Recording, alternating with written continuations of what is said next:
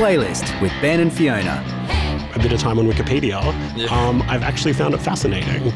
Hi, and welcome to The Playlist, where we talk about movies and TV shows that are worth your time.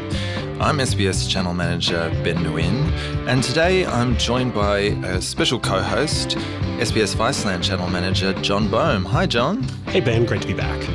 Yeah, so great to have you filling in for Fiona, who's having a great time, I'm sure, away in Hawaii on holiday. But we've just come back from the TV market MIPCOM that's held in Cannes in France every year. And I think it was quite a successful trip. Yeah, it was my first time. I know you've been dozens. It's a regular part of my calendar, it's true. Just to explain for audiences, that's why we haven't been regularly putting out the show, because we've been busy working while jet-setting around the world, is our excuse. Yes.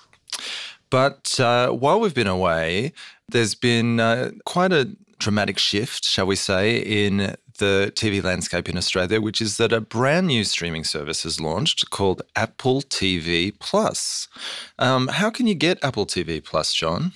Well, lots of ways. And considering it's Apple, you can actually get it a lot more ways than they usually release services. I think their preferred method is that you watch it on an Apple TV box that I know some of us have in our homes. But apart from that, it's available on basically every other platform as well. So smart TVs, Rokus, etc. It is a paid service. In Australia, I think it's $7.99 a month. If you recently purchased a new Apple device, however, they've given you a year free, which is very handy for some of us. And yeah, it's all of 6 days old, launching on the 1st of November. Yeah. So today we're going to take a look at 4 of the brand new shows that have launched on Apple TV Plus so that you can figure out whether that $7.99 a month is worth it. So let's kick off with probably the biggest, shiniest new show of the 4, Morning Wars. Let's hear a bit of it. 8 seconds to you. Cue her. Good morning. I'm bringing you some sad and upsetting news. And while I don't know the details of the allegations, she's throwing me under the bus.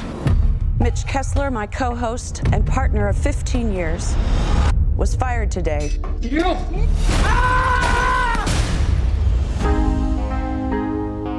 We are facing the biggest crisis in our history. My life just ended for no good reason.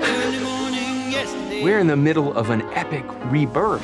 Her sell-by date expired years ago. I want you to start grooming some new people. I don't fit the mold. What mold is that? Any mold, really? Your show sucks. Thank you. It's Thank barely you. news. I want wardrobe tests, screen tests, makeup tests. We need a contract. Where's legal? Ready? I'm ready. Most people want to trust that the person that is telling them about the world is an honest person.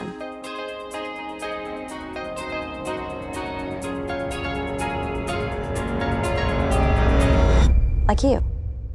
So Morning Wars, which internationally is called The Morning Show, presumably retitled in Australia because we have a morning breakfast show, kind of called The Morning Show. Yeah, and obviously they were going to get confused. Yeah. It stars Jennifer Aniston in her kind of big return to a television series.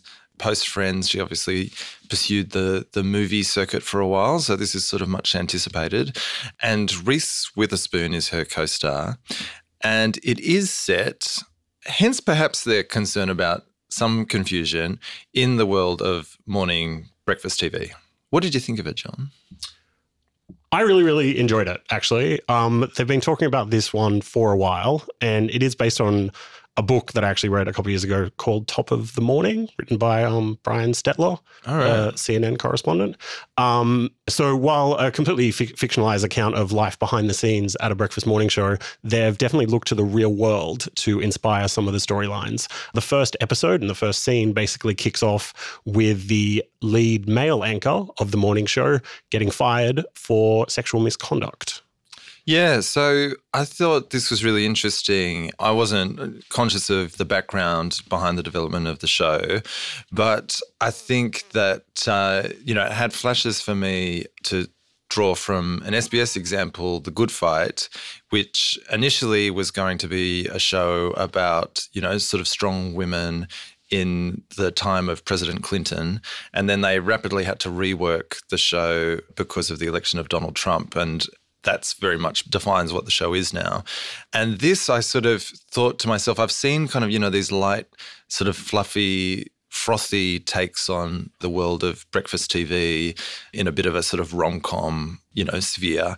And this sort of obviously kind of heavily leans into the Me Too movement and kind of how different players in a big network broadcast show, how they have to process that and deal with it. Yeah, they even reference in the first episode their competition, whose name I can't remember, Your Day America or something. They talk about how that's the only show in America that hadn't been touched by Me Too yet. Yeah. And that's kind of the case in the US. Basically, every morning show has had some incident where a male co-host has been fired in the last few years.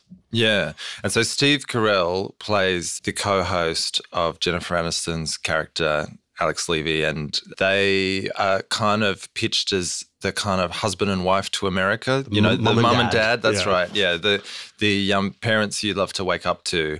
And so much of that first episode is about that chemistry that they had sort of now having been shattered. What does that mean for Jennifer Aniston's character in terms of her future career? So you've got the network bigwig who's basically seeing this as an opportunity to, start afresh with brand new talent.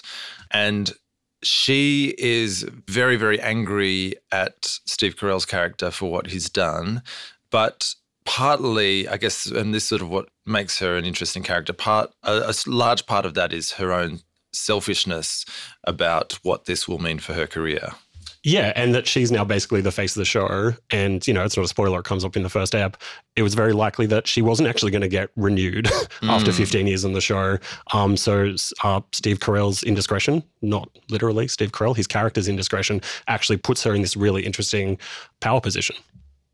Yeah, I think that it had a lot of smacks for me of, these kind of other serious shows about the media. I think The Newsroom came to mind. Studio 60. Yeah, I guess a question for me is how much are they going to be able to talk about these broader social issues within the US, within the confines of this kind of, putting a show together structure. So I'm curious, I guess, going forward.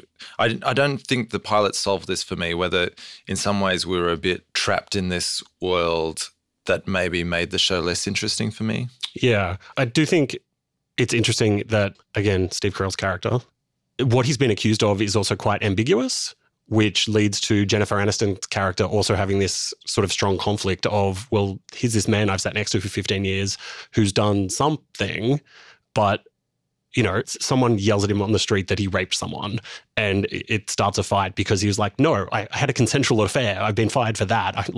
It's this idea that there's sort of the ambiguity around why he was fired and therefore the Jennifer Aniston's character still having this, strong emotional connection to this man who's done this terrible thing, but, wasn't a crime. Yeah, and I guess sort of that question about what's that spectrum of unacceptable behaviours and in terms of morality and legality, I guess sort of that's partly what's playing out in the show. We haven't talked about Reese Witherspoon's character, Bradley Jackson, yet. She, I guess, we are introduced to her as this kind of news reporter for a conservative cable news outlet, and she is reporting from the scene of a protest at a coal mine. And the idea is that she sort of gets provoked by this guy and sort of unleashes this sort of tirade at him that goes viral and kind of brings her to the attention of these morning show producers. I mean, I sort of always feel like Reese does bring a lot of energy and sort of appeal to a role.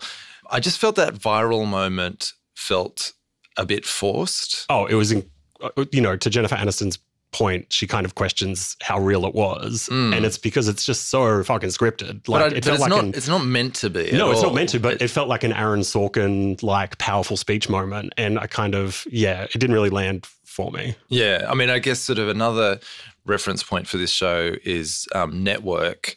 And, there's the kind of mad as hell kind of line. And that's sort of what this moment is meant to a little bit be, this kind of, sort of off the cuff statement that reflects how people are really feeling in America today. Potentially a bit of a rod for the show's back, because I think it's going to be hard for the show to feel like on the money about the state of mind of Americans on a regular basis. I think that all these shows, like The Newsroom, again, I think sort of struggled with that, about being at the forefront of, how Americans are feeling about the world. Yeah. Like, I think it's a really strong world to visit. I think it's a really interesting concept for a TV show. I think there is tons of material that they can work with. Obviously the first few episodes are about who's going to overtake Steve Carell's character, where does Reese Witherspoon fit in with all this. But then once we're settled in sort of at the end of Ep 3, I do wonder, what's the show about now? Yeah.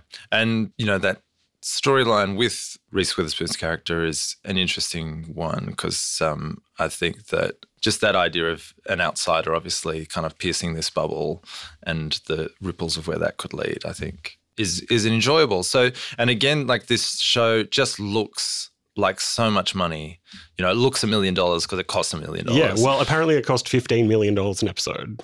Yeah. Which is just ridiculous. Like, the story going around is like that's significantly more than Game of Thrones' budget for something that basically takes place inside a television studio. Yes. Although, to be fair, and credit to them all, Jennifer Aniston, Steve Carell and Reese Witherspoon are probably making up half of that. Yeah, absolutely. Budget. Someone was telling me that, do you remember when Ian Ross was leaving Channel 7 and nobody knew who was going to overtake him as like the 6 p.m. news anchor? Yeah. Apparently Chris Barth just announced that she was taking over at an event before it had been signed or confirmed or anything. And that was her like power play to get the role, which is the exact same thing that happens in the second episode of this. Jennifer Aniston announces Reese Witherspoon's going to be her co-host, even though the network haven't agreed to it, because she wants to have co-host approval. See how much of Australian TV is being reflected in this American $15 million an episode show. Well, Sunrise and Today Show are in the news like every day for their own dramas. So that's true. There's a lot of meaty stuff to get through. And I think that it is really nice to see Jennifer Aniston given a meaty role. So much of discussion around her has been around her personal life and, this kind of sad Jen idea, which I did listen to a fantastic podcast that kind of unpacked all of that, that you should seek out. But it is nice to see her back on the screen again. So, John, what should we talk about next?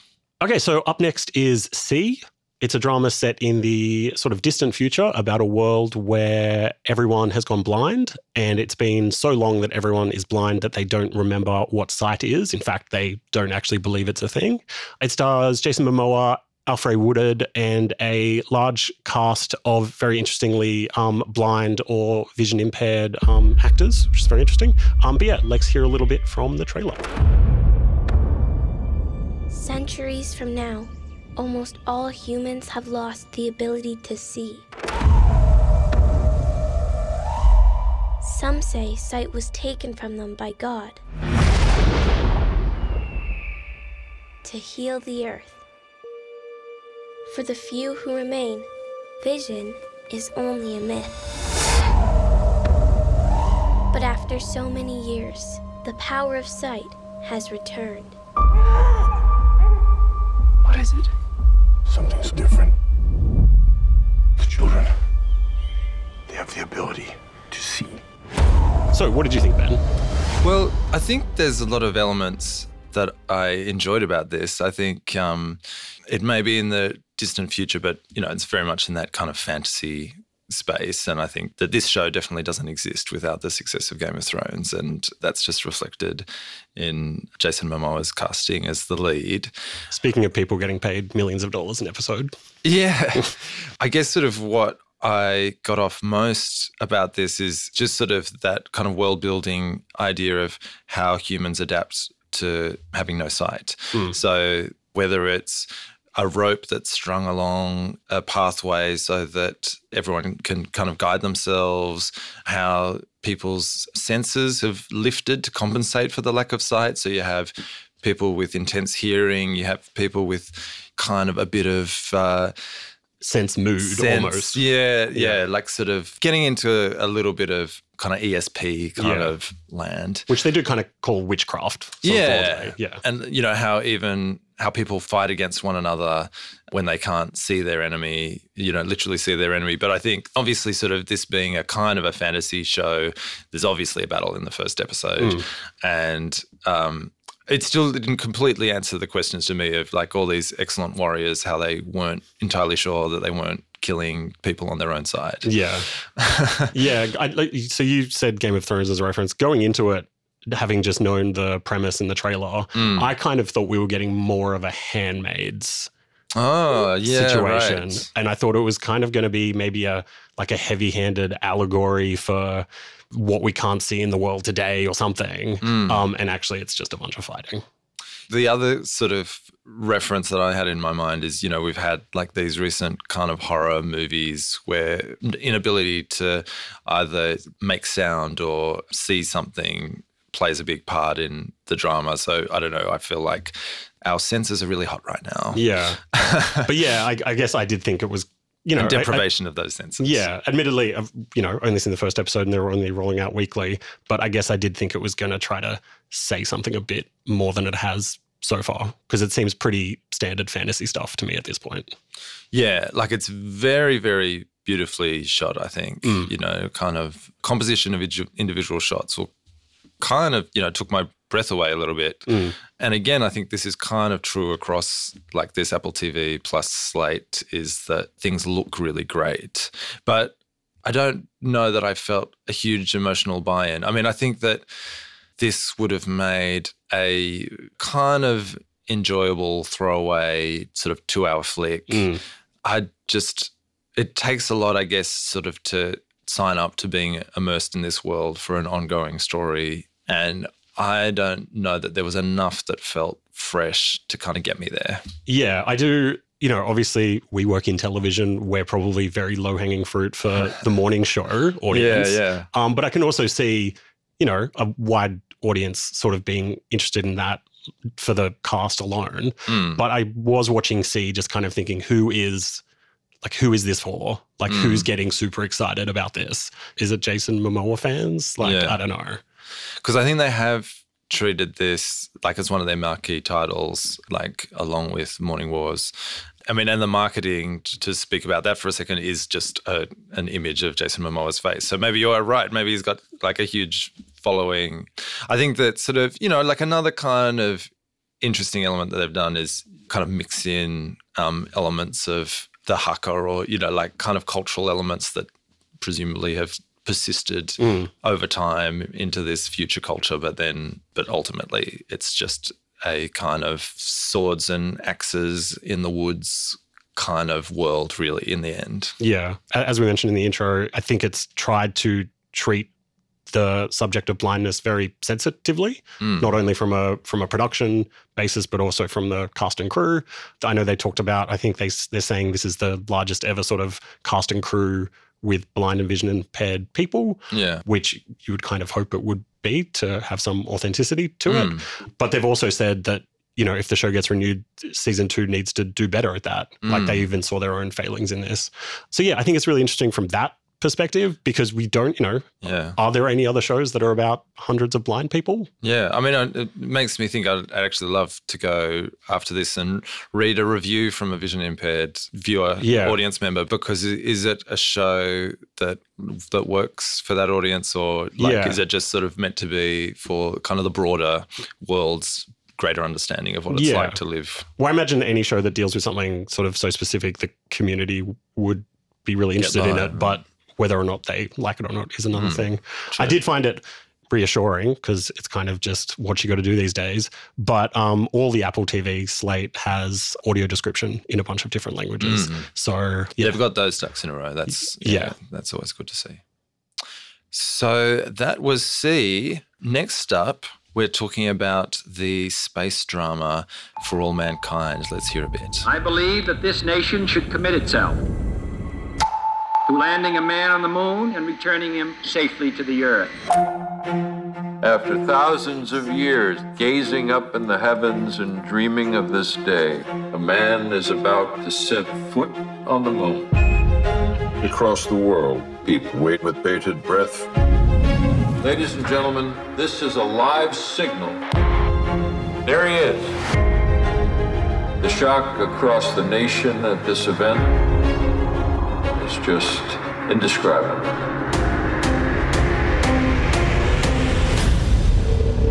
The Soviet cosmonaut has become the first to set foot on the moon. So For All Mankind is timely in that we are in the 50th anniversary year of the 1969 moon landing this year.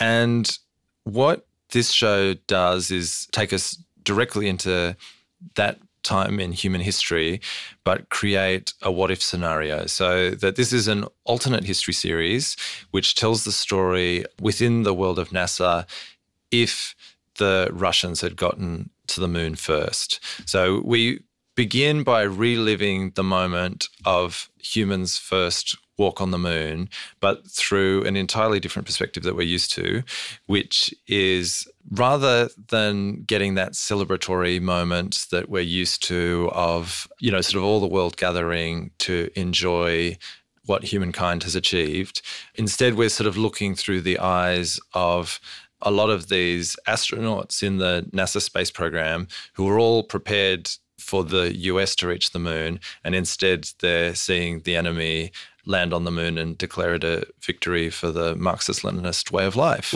John, what did you take out of this? I found it really, really interesting, actually. You know, I knew the premise going in, but to have it open with man landing on the moon and then, of course, the reveal being that it's the Russian flag, not the American flag, was really interesting. But what I guess I hadn't thought about, and is what then propels this show forward, is America basically just going, well, screw you, like, we're going to catch up. And it then takes it off on this really interesting trajectory. I kind of don't know how far the show can go, I guess. Yeah. Like, obviously, they're going to send a man to the moon. They then send the first female astronauts into space. I'm always interested about, you know, much like Years and Years, where it's just about a few years in the future. I just don't know where it goes beyond that. But what did you think? Yeah, well, I mean, I do think that this is sort of not the biggest genre, but I think it's just quite an interesting genre. I think the show that comes to mind is Man in the High Castle on Amazon, which sort of is a what-if scenario of if the Axis powers won the Second World War. And I think that it's a useful way of revisiting our history because, you know, it actually forces us to answer those questions about if the path of history had changed, how would our world have changed? And also, you know, what does that say about who we are? So I think the show sort of has a lot of ambition in that area, which is really great and enjoyable. I think that sort of one of the elements that I enjoyed most, just kind of visually, the use of cutting between archive of the lunar missions and the new footage from the series is quite effective in kind of putting you a little bit in that nostalgia bubble, but which the show at the same time is sort of bursting. Yeah. They also do it quite well with the Richard Nixon tapes. I loved that, actually. Yeah. I think that was one of my most favourite elements, that you sort of are seeing still images of Nixon with audio recordings from his tapes of how he's reacting, his sort of desire not to be pinned with this failure of the US space program. And it's done so authentically, you know, that we're kind of in this false narrative of an alternate history. And that sort of just helps kind of ground the whole show, I think. But then we're sort of with these astronauts, so kind of led by Joel Kinnaman, who I feel like is an actor who Hollywood is like, God damn it, we're going to make this guy a star, and just keeps on trying. Yeah. And I still feel like almost the entire audience will have no idea who he is. Yeah. But Hollywood seems to love him. And then we also get sort of Michael Dorman, the Australian actor, is also his kind of like fly buddy. So these are sort of two of the characters through which we see the fallout of the US failure to get to the moon first. So, yeah, I thought that it was very thematically rich. Dramatically, I guess it's hard to say how do you sustain this premise. But I guess, that's the challenge for the creators. Yeah, I guess it is interesting as opposed to something like Man in the High Castle or SSGB, where it's like, a different country won the war. This is actually quite sort of optimistic in its alternative history, as in, a path we didn't go down but should have, as opposed to, the Germans winning the war. Yeah. There's a sort of one more show we've got to chat about after this, but of the 4 shows, this was the one that kind of grabbed me the most, just because I think that there's a currency as well in talking about how the US is relating to Russia, because, sort of that certainly hasn't gone away. No. And I guess sort of, again, like one of my favorite series of all time is The Americans, which isn't an alternate history, but tells the story of, Russian spies sort of deeply embedded within US culture in the midst of the Cold War. And this show obviously thrusts us into the middle of the Cold War. And I just feel like it's a part of our history that is just very illuminating about, kind of the way that we construct our national identities and the way that we paint a picture of what an optimistic future vision of the world that we want to live in looks like. Yeah. And whenever there's an anniversary for the moon landing, everyone kind of goes like, why aren't we back there? Or like, why don't we have flying cars? Why aren't there hotels in space? And it's kind of like, well, because the world's biggest government that was spending the most money investing in this kind of gave up. Let's move on to our last show. So this is the last show of the scripted originals that Apple TV Plus launched just over the weekend. And this is called Dickinson. Tell me about it, John. So it stars Haley Steinfeld as the American poet, Emily Dickinson. It's tonally very unique, but let's get a taste of that now. Check me out. I'm a man. I do what I want. I go where I want. I have the right to vote. I can legally own property. What are they so afraid of? Maybe they're scared that if they teach us how the world works, we'll figure out how to take over. Oh my God, she's so insane. Of course she's insane. She's Emily Dickinson. You're gonna make a good housewife one day, Emily. Oh yeah, I'm a real catch. You need to cut out these sort of antics. Are you getting married? I have one purpose. And that is to become a great writer.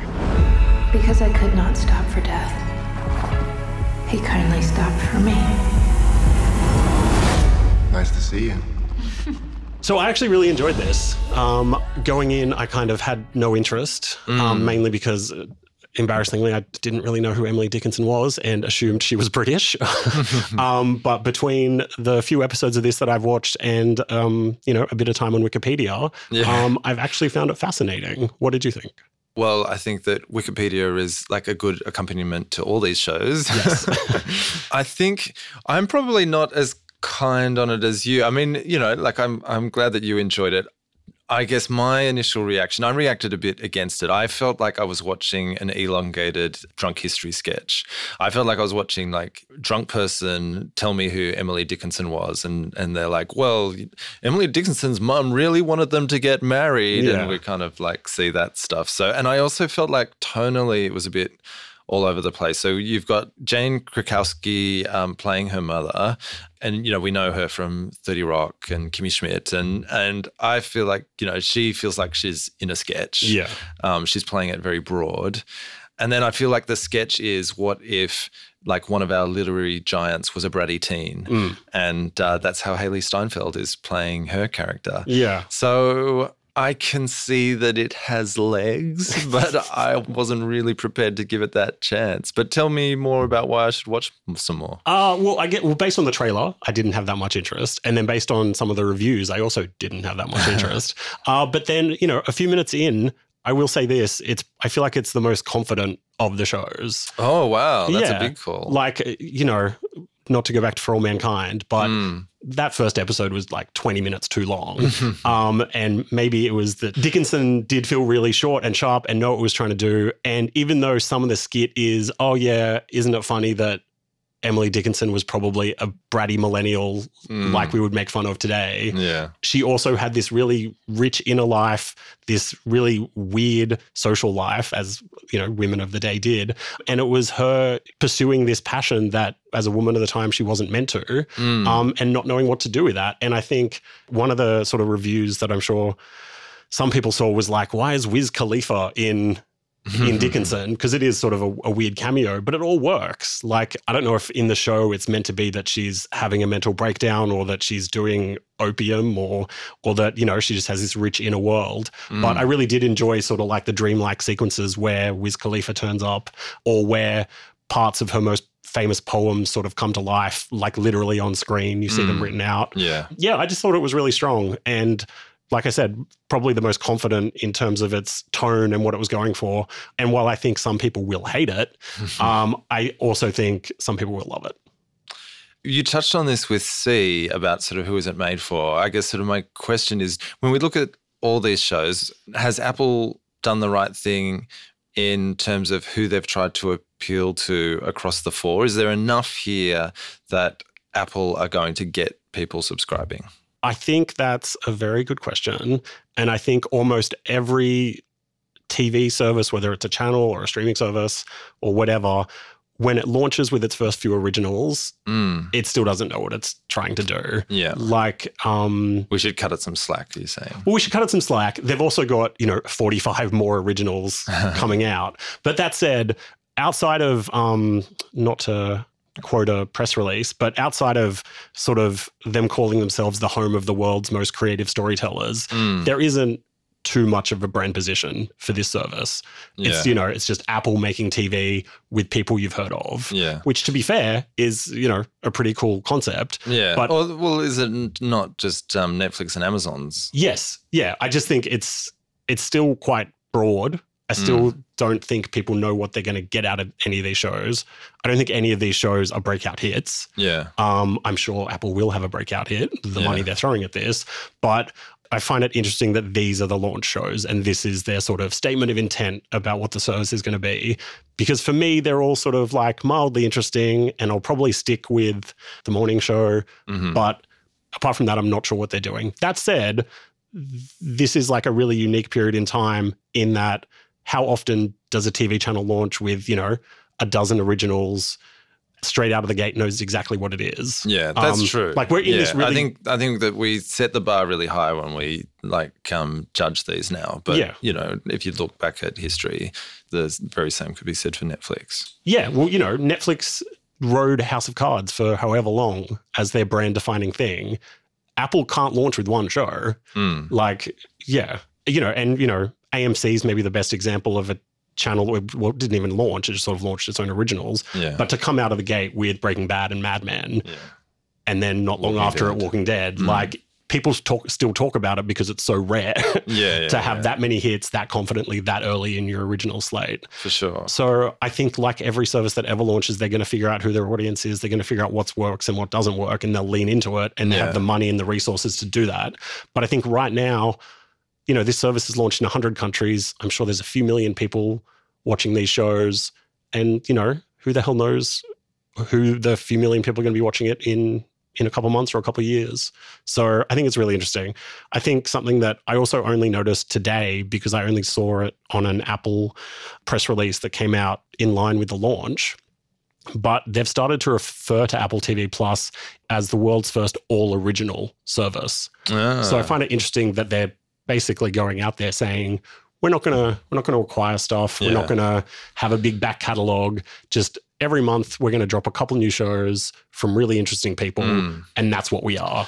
I guess sort of they've got the advantage of that being the tech company, Apple, because sort of they also have their business model of selling other people's TV shows via iTunes, but then they also house a lot of other people's streaming services and catch-up TV services so that in a way they can be a one-stop shop for all that other content without having and just be kind of trying to add this cream on the top. Yeah. I don't know whether to admire them for this or kind of question their business sense, but in comparison to Amazon, which has leaned very heavily into existing IP from books, which kind of makes sense from a brand which still a lot of people associate as being, you know, an online bookseller. And that's sort of been led a lot of Amazon's commissions is adaptations of book series. And these, they're not known adaptations. And I guess sort of the other comparison streaming service that I'm sure we will make not very long in the distant future is Disney Plus, which sort of comes out on the 12th in the US and then a week later here in Australia. And that's obviously all built on these mega brands of Marvel and Star Wars, etc. And 100 years back catalogue. Yeah. Which again differentiates it from Apple. But yeah, I think it's really interesting to go out and just say, we're going to make originals. We're not going to be Disney Plus. We're not going to be HBO Max. We're not shouting about having 10,000 hours of content. We're just going to, you know, drip feed you these interesting things. And maybe that's enough for this service. You know, I've spent more time in the Apple TV app in the last week than I'd spent ever previously. Maybe that's a measure of success for them. Well, I think hopefully that's useful for those of you at home about whether you want to sign up to Apple TV Plus. That's it for our show. Make sure you subscribe to SBS The Playlist wherever you get your podcasts and give us lots of stars, leave a nice review, and it helps people to find the show. And you can let us know what you thought of the 4 shows that we discussed on Facebook or Twitter at SBS Movies. And I'm on Twitter at Ben Nguyen TV. And I'm on Twitter at iDance. The Playlist is produced by Jeremy Wilmot. Until next week, John. See you then. If we are here together next week. We may be jet setting around the world, but, you know, sort of whatever happens, happens. Yeah, come back soon, Fiona. Yeah. Thanks, everyone.